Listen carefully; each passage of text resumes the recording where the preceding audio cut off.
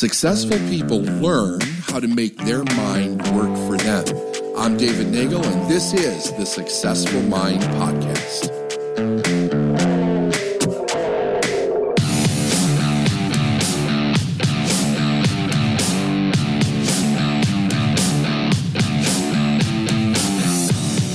Here's the idea. This is something you have to really burn into your head, especially you coaches out there, okay? This is coming from working with the law, but obviously it comes from the New Testament also. He says Jesus gave his substance away where it would do the most good. He fed the multitude because they were seeking good, not because they were begging for food. Nowhere do we find him giving as much as a thought to anyone except those who desired to improve and grow. He cautioned others about unwise giving. He said, "Do not throw your pearls before swine, lest they trample them under their feet and turn and rend you." He meant simply, do not give your substance to anyone who cannot appreciate it or improve with it. Okay? Why is this an important lesson? Because it has a lot to do with your self-esteem. The idea that some people give out of guilt and shame is a very real thing. And I see so many problems with this, with people of all different kinds of business. They think that they're going to help everybody, that they can help everybody, and it's coming from a deep hole in their own heart. And the idea is that you're working to find the people that really do not only need what you have to offer, but they want the change. They want the benefit of what you have to offer in life. They will demonstrate that by their willingness to do what it takes in order to get the result, including pay you what you ask. There's a story in the Bible about a family who had a father who was sick and dying. The father's sick and dying. Christ is in a little town, I guess, and he's in a little hut with some family, and he's doing some healing work. And if you read the story, it says the multitudes gathered outside of this hut that he was in. There's literally thousands of people that have gathered outside with the idea that if they could just touch the hem of his garment, that they would be healed. So this family shows up with the sick father, and they're trying to get in, they can't, there's just too many people. They literally climb up on the roof, tear a hole in the roof, and lower the father in before Christ. And according to the story, he was the only one that got healed that day of the people that were out there. Why? Because they wanted it bad enough. Everybody else just stood out there waiting for the healing to come to them. They went to the healing. They did not see the multitude of people as an obstacle.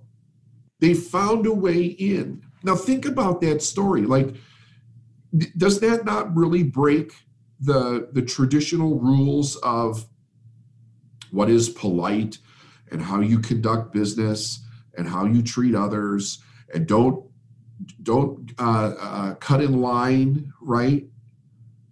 Had they waited, the father would have died. What are you waiting for? What are you waiting for? I'm still getting messages from some people are waiting for certain feelings that they're experiencing to go away. They're not going to go away. I hear people struggling with doubt or uncertainty, or maybe a little depression, feeling down. The way to change it is to do the thing that you're going after. That is life. That is life. As you pursue, you grow. As you pursue, you enter into the spirit of it. As you pursue, you get excited. But you also have to pursue the right thing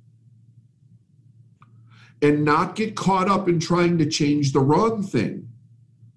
When I was in, back in the 90s, when I was in a multi-level marketing company, They used to do this thing to try to wake people up to this idea, and I thought it was really effective. And the first time it happened to me, I was sitting at my sponsor's house, and there were a few people there, not a lot, just a few people, and they brought this person in who was very high up in the distributors, like person really one of the top of the legs, and they handed me a fresh deck of playing cards. It was still in the cellophane. And he said, "Would you open those cards?" I said, "Sure." So I opened the cards. He said, "Take them out of the package." So I took them out of the package. He said, "Now I want you to go through those cards and find all the aces that are in the cards."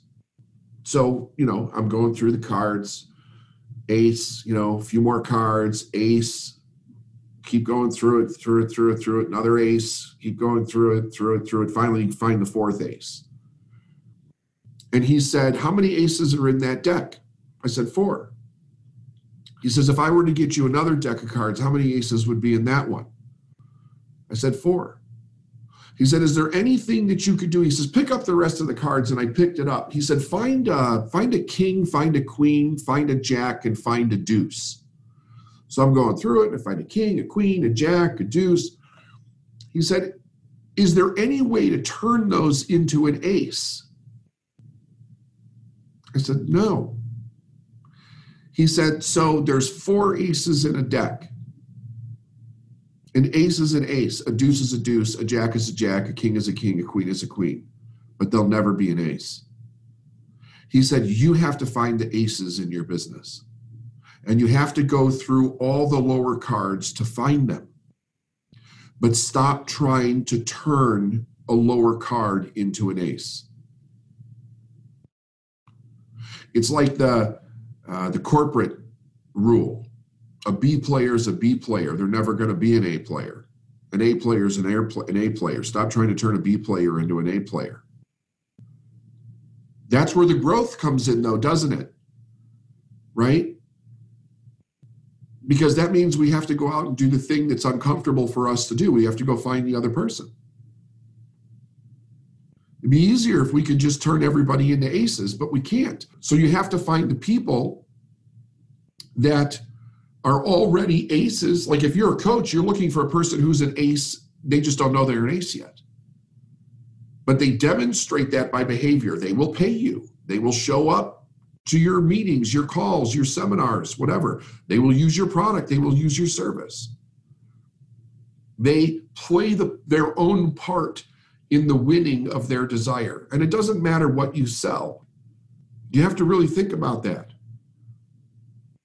It doesn't matter what business you're in either, because when you're going after the proper client for your business, it makes your business fun. You get to work with people that appreciate what you have to offer.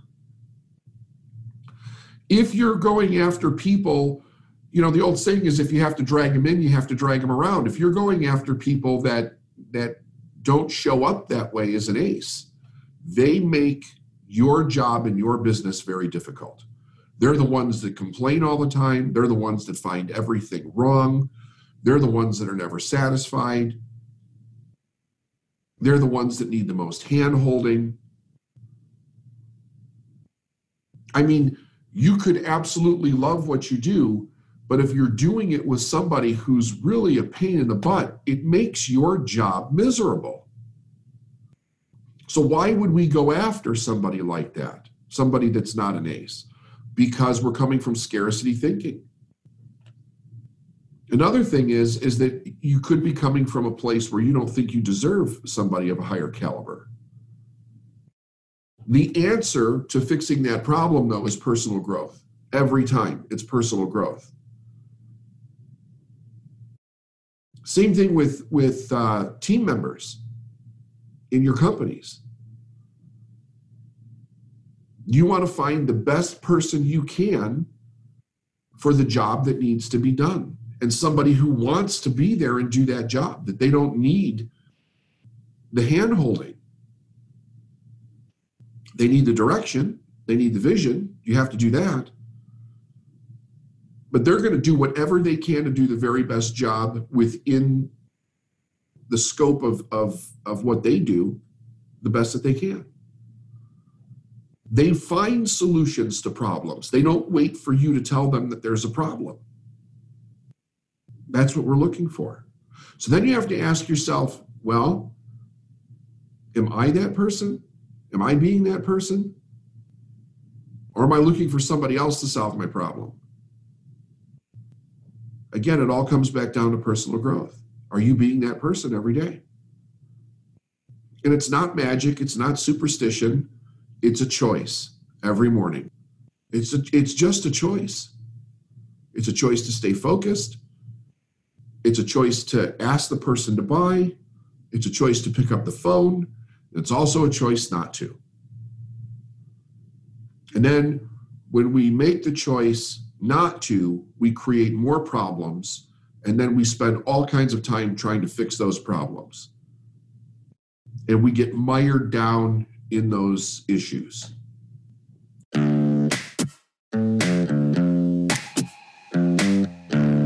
Thanks for listening to the Successful Mind podcast. And if you like what you heard and you want to know more, go to davidnagel.com/free stuff.